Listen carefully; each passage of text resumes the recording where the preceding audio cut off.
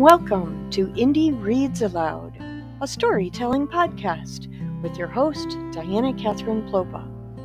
Come, gather round, grab a snack, and listen to a story. Each week, we'll feature a new indie author with a story to tell. There are no long-winded interviews, no sales pitches, just stories. Most of the stories we'll tell will be family-friendly, but if they're not, you'll get fair warning before the reading begins. If you want to hear more, investigate the story notes for links to the author and where to buy their books. You can find us at dkpwriter.com. And now, sit back, relax, and listen to a story.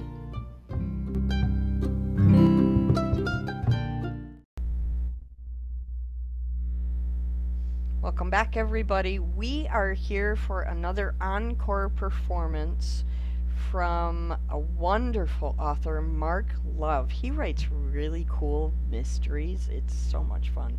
And I love having authors back a second, third, fourth, fifth time because it's just too much fun for me. Welcome back, Mark. Well, thank you, Diana. It's always a pleasure to chat with you. I'm so glad you came back. We're going to do lots of these because you have lots of books. I didn't know if that was a blessing or a curse, but yes, I would like to come back and do a little reading from each one of them. Right now, I would love that. 6 novels and the Let's novella just that we keep did. signing you up and bringing you back. You're going to make me keep writing too, so that's the goal. Because, Absolutely. It's completely selfish on my part. I invite you back so that I can make you write more. That's how I do that. Well, I figure once I start reading aloud what I've written, then you're going to get hooked and you're going to go out and buy a copy of it anyway. I've been doing that. My problem is not having enough hours in the day. What I'd like to do is have you just, show up for 6 hours and read the entire book. We'll have to talk about that. Yeah. See what we can work out here. Awesome. So Mark lived for many years in the metropolitan Detroit area where crime and corruption are always prevalent. We're so lucky. As a former freelance reporter, Mark honed his writing skills covering features and hard news. He is the author of the Jamie Richmond romance series, Devious, Vanishing Act, and Fleeing Beauty, and the novella Stealing Haven. The short story Don't Mess with the Gods was written with Nina Kessel. Yeah. And she was included, and the story was included in the Magic and Mischief anthology. Mark also wrote the Jefferson Shane mystery series, including what he's going to read today, Y319 and Your Turn to Die. The latest Shane novel, The Wayward Path, has just recently been released. Mark now resides in West Michigan, where he enjoys a wide variety of music, books, travel, cooking, and the great outdoors when he's not writing. Personally, stop doing that other stuff. Just lock yourself in a room and write. Yeah, as long as I can figure out some way of getting food and water delivered, I'd be all set. Right. That's always the troublesome part. That's a challenge.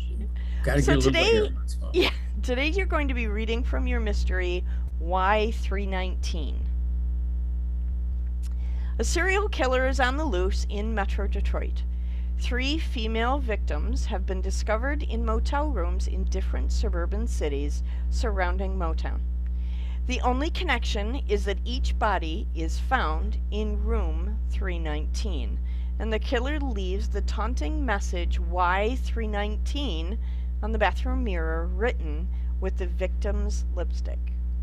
Detective Jefferson Shane heads up an elite squad of detectives assigned to the case. With no home life, he devotes every waking moment to catching killers. But this one is more elusive than most. With no clues and no apparent link between the victims, Shane is at a dead end. But a startling revelation busts the case wide open. He's closing in on the murderer. But will it be before another young woman loses her life? So much fun. I am really looking forward to this one. Okay, everybody, grab the edge of your seat. Hold on tight. And Mark, when you are ready, please read aloud. All right. As Gleason used to say, and away we go. Away we go. All right. This one starts out with a prologue. It was almost becoming too easy. They were everywhere.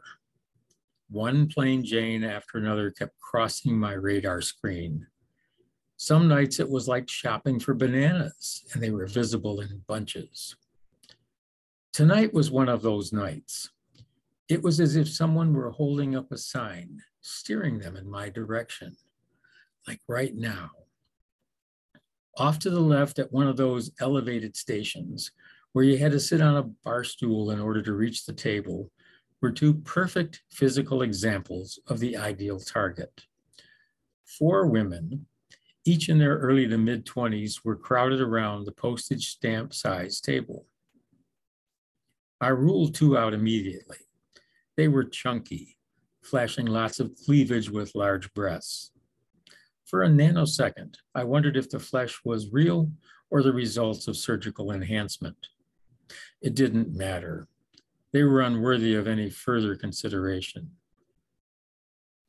But it was the other 2 who caught my eye.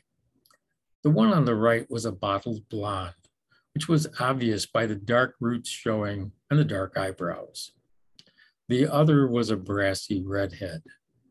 She was tiny, almost doll-like. I was in a perfect position to observe her. She was wearing high-heeled red boots that came up over her knee, sassy-looking things that accentuated her legs. Her black skirt barely touched the middle of her thighs, but it might have been longer if she was standing up. She wore a heavy ivory-colored wool sweater that covered her from the throat to the waist. It was loose enough to keep the goodies beneath it a well-guarded secret. With the boots and the short skirt, she was almost too good to be true. And upon reflection, I realized she was. Her attitude was a turnoff. This was a girl who flaunted the little bits she had. As she sat on the stool, swaying to the background music, she kept crossing and uncrossing her legs, putting on a floor show of her own. Her hands were constantly in motion. Now they were slowly, seductively sliding down her arms, dropping below the table into her lap. They lingered for a moment, then skittered down her legs to tug at the bottom of her skirt.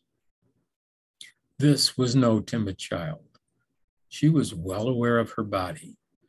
By the way she was moving, she knew how to use it. My focus returned to the bottled blonde. This one had potential.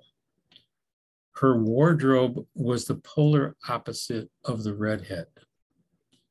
She wore loose-fitting slacks with low-heeled shoes that would have been rejected by a nun with an orthopedic condition, and a blouse buttoned to the neck with a jacket to help conceal her. The only thing that broke the mold for this plain Jane was the hair color. Upon a closer look, it was blonde highlights swirled in with a natural brown, a shade best described as mousy. Perhaps she was letting it grow out after getting it dyed for the holidays. What would she look like, sprawled naked on a bed, unable to resist, unable to stop, unable to do anything at all? My body began to respond. My heart rate kicked up a notch. A warm glow started in the pit of my stomach and eased out in every direction. I basked in the tremors of anticipation. My cheeks flushed with beads of perspiration. Yes, she could very easily be the next one. But first, the stage had to be set, and it was a time for patience. The plans were perfection, which was evident by the lack of awareness of the public or any progress by the police. Those bumblers in blue would never put it together because of the meticulous planning. If by chance they somehow managed to get a clue, the misdirection was already in place. so there could be no deviation from the plan. It had taken weeks of study, of strategizing each and every move. Every step was plotted out. Every move was a smooth, choreographed motion. Every action triggered the next in a series of reactions. Just reflecting on the past efforts was enough to make me smile.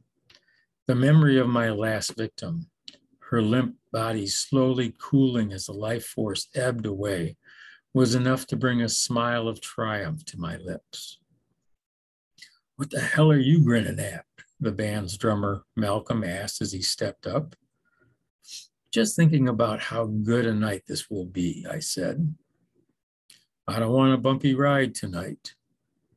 I turned and looked him right in the eye. "You got nothing to worry about, man. Everything will be smooth."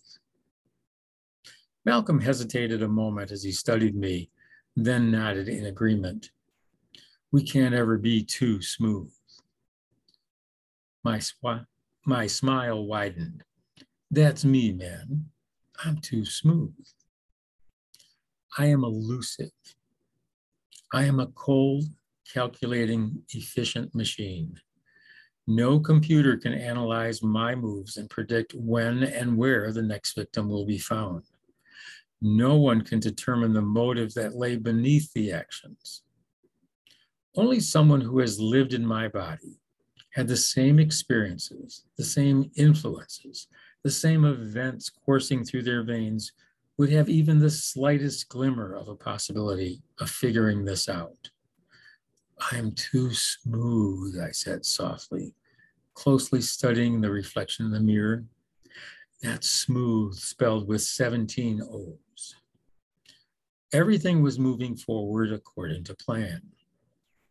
The next victim was being developed, that timid one with the blonde highlights from the bar last week. She was so uncertain of herself. It was as if a strong wind could change the direction of her focus. Her name was Melissa. She was a preschool teacher, helping 4- and 5-year-olds learn their colors and the alphabet. For a moment, I wondered if that had been the extent of Janet's own knowledge. She certainly hadn't appeared to be experienced in the ways of the world when it came to dating. Of course, she needn't worry about dating any longer, now that she was dead. It had almost been too easy to cut her from her small group of friends at the bar. With the crowd noise, the interactions of both men and women, reveling in the music, the booze, the pheromones, and the physical contact, it was only a matter of paying attention, of waiting for the right moment to pick her off. Each of her 3 friends was drawn to the dance floor, where the press of bodies was intense. "Melissa, my dear, you are about to discover the world of excitement, a world of romance, of passion, of intensity that you could never imagine. That's waiting for you. And I intend to be the one to introduce you to it." I spun from the mirror and snapped off the lights. Game on. Chapter 1. You never really get used to the smell of a dead body. It's that thick, ghastly odor that attacks the nasal passages and stubbornly clogs the back of your throat and just hangs there. It lingers, waiting, like some sadistic culinary delight that you really don't want to sample. The temperature in the room was hot, which would expedite the decomposition process. The gases inside the body were already starting to decay. That was the stench that assaulted me the second I crossed the threshold of the motel room. 2 crime scene technicians were already at work. One was busy with a video camera, filming the details. The other was making notes and dusting surfaces for fingerprints. Standing in the outer hallway were 2 uniformed police officers and a detective in a gray flannel suit. As I was taking in the details of the room, I felt a finger prod my spine, just below the shoulder blades. Hey, Kaz, I said without flinching. There was a chuckle in the deep voice behind me. Damn, Shane, you must be a great detective. You never even turned around. I inclined my head towards a small oval mirror on the opposite wall. Sometimes you make it too easy. Anyone else get the call? Nah. You figure it's the same guy? Hard to say, but it's got the right feel to it. They haven't given the media the specifics yet, so we can rule out a copycat. Kaz nodded as the guy in the gray flannel appeared in the doorway. The suit was badly wrinkled. The guy was in dire need of a shave. He was about 5'10", with curly black hair framing his head. He followed him across the hall to another room and waited while he closed the door behind us. Kaz slumped into one of the upholstered chairs. I leaned against the wall. Name's Costello. I was just going off duty when we got the call from the hotel manager. I've got 2 detectives on a stakeout, 1 on vacation, and another out with appendicitis. This just isn't going to be my day. We did the business card exchange. His had the Bloomfield logo in the background, Sergeant Norman Costello. I doubted that the state of Michigan shield on our cards impressed him. I didn't really care. He gave the cards a quick once over, then looked up quickly. Jefferson Shane? Isn't that an intersection downtown? Reluctantly, I nodded.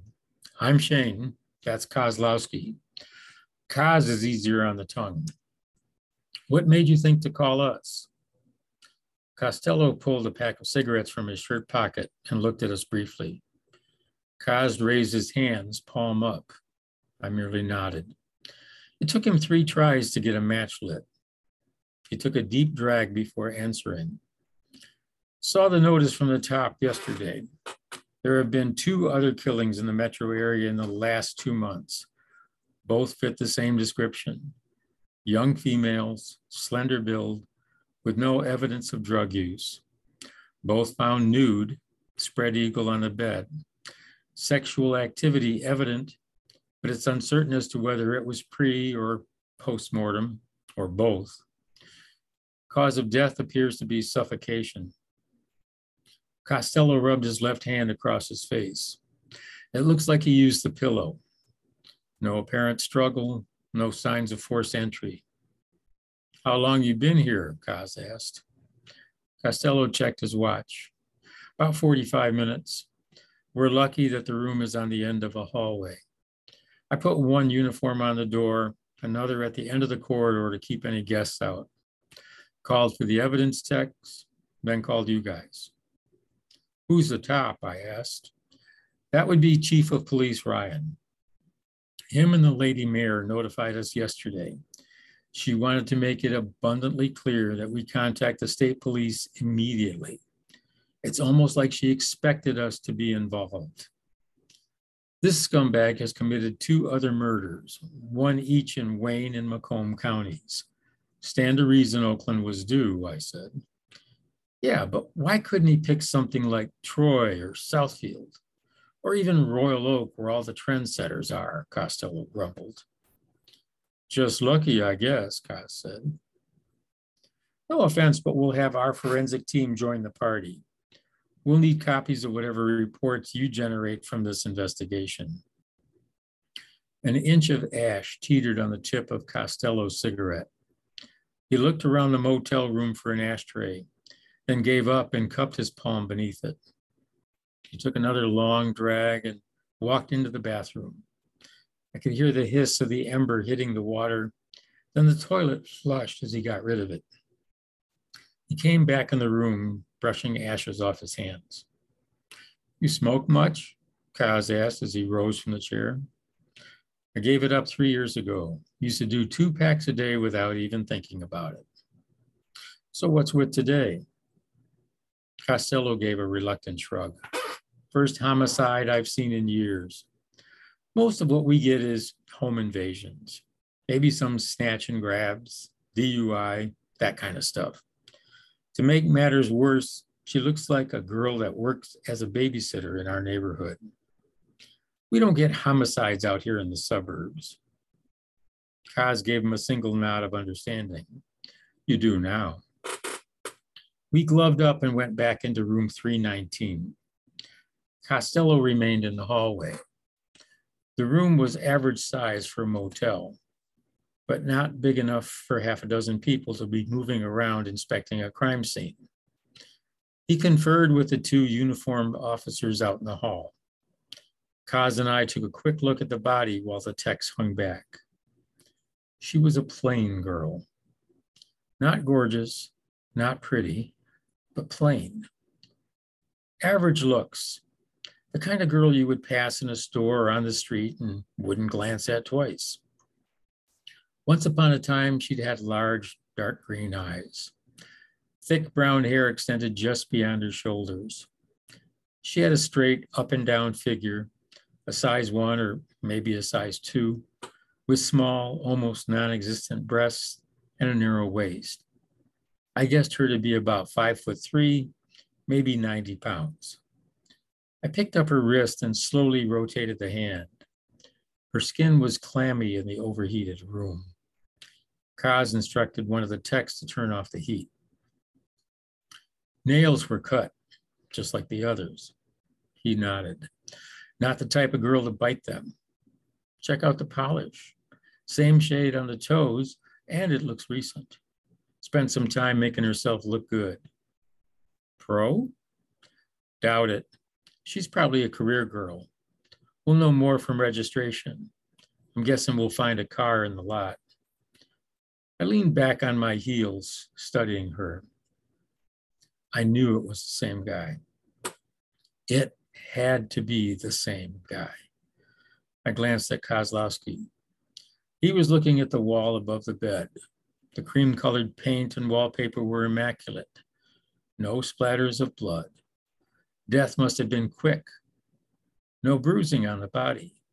He was neat and tidy, just like before. I'm guessing he used a douche on her too. Make sure he doesn't leave any DNA. Kaz shook his head in disgust. Guy even shaves off her bush so he doesn't leave any of his hair behind. You never know. Some girls prefer the smooth look. He snorted a laugh. Yeah, like hookers trying to pass for 13. You check? Nah, go ahead. I walked into the bathroom, flicking on the light with the back of my knuckle. It was on the mirror. The message was written in lipstick, the smeary letters almost a foot tall. Acid built in my stomach as I studied the riddle. Why 319? I don't normally spend time gazing upon my reflection in the mirror, but as I had stared at the message and the light-skinned black man staring back at me, I noticed it was written fairly high up on the glass. It was just about eye level on me, so maybe this was a clue to our killer's height. My gaze flicked down. Lying on the counter was the lipstick container. During the investigation, we would learn it was hers. Victim number 3.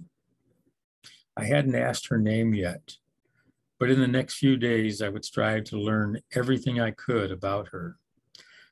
Leaning out toward the room, I hooked a finger at the tech with the camera equipment. Don't forget the bathroom, I said. Get the whole room. Kozlowski was waiting for me in the hallway, snapping off the latex gloves and stuffing them in the pocket of his coat. His blue eyes were cold and hard as he stared past me into the motel room.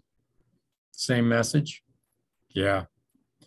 This guy is starting to piss me off. Me too. You call for Rudy? He nodded. Fenn's going to do the autopsy himself. He's bringing the crew to do the evidence sweep. I asked Costello to get the manager and the details. We turned to see Costello walking down the hall, escorting a very pale and timid woman. It was obvious that she was unaccustomed to dead bodies in her motel, and that the last place she wanted to be was anywhere near the victim. Unfortunately, she didn't have much choice. That's the end of chapter 1. Thank you so much. You know, every time you read for me, I'm surprised that there's another piece of you I didn't know about.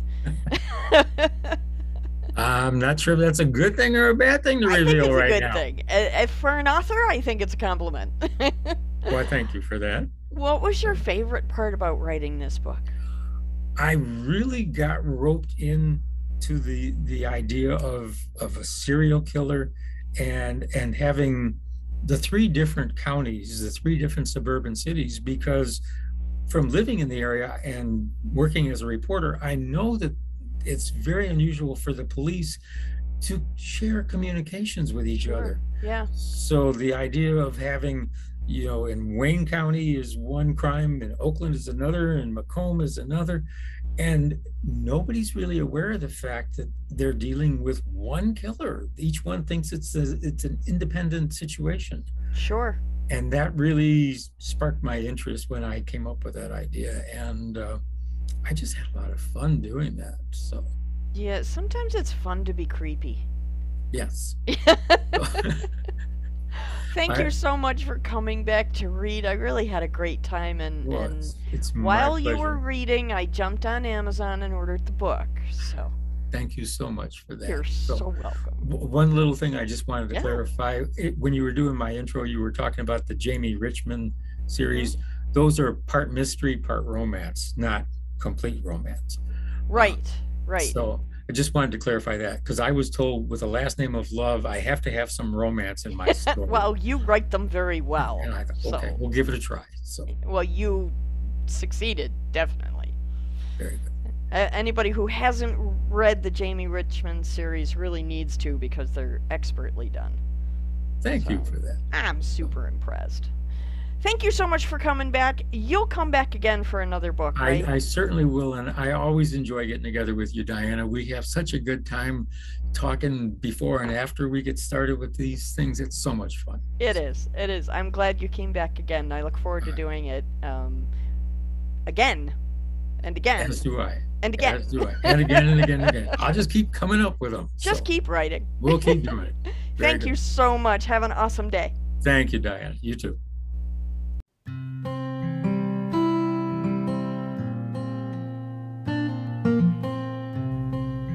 Thank you for listening to Indie Reads Aloud Radio. We hope you'll join us again next week for another story. If you are an indie author and you'd like to share your story with us, visit our website at dkpwriter.com to sign up and read aloud.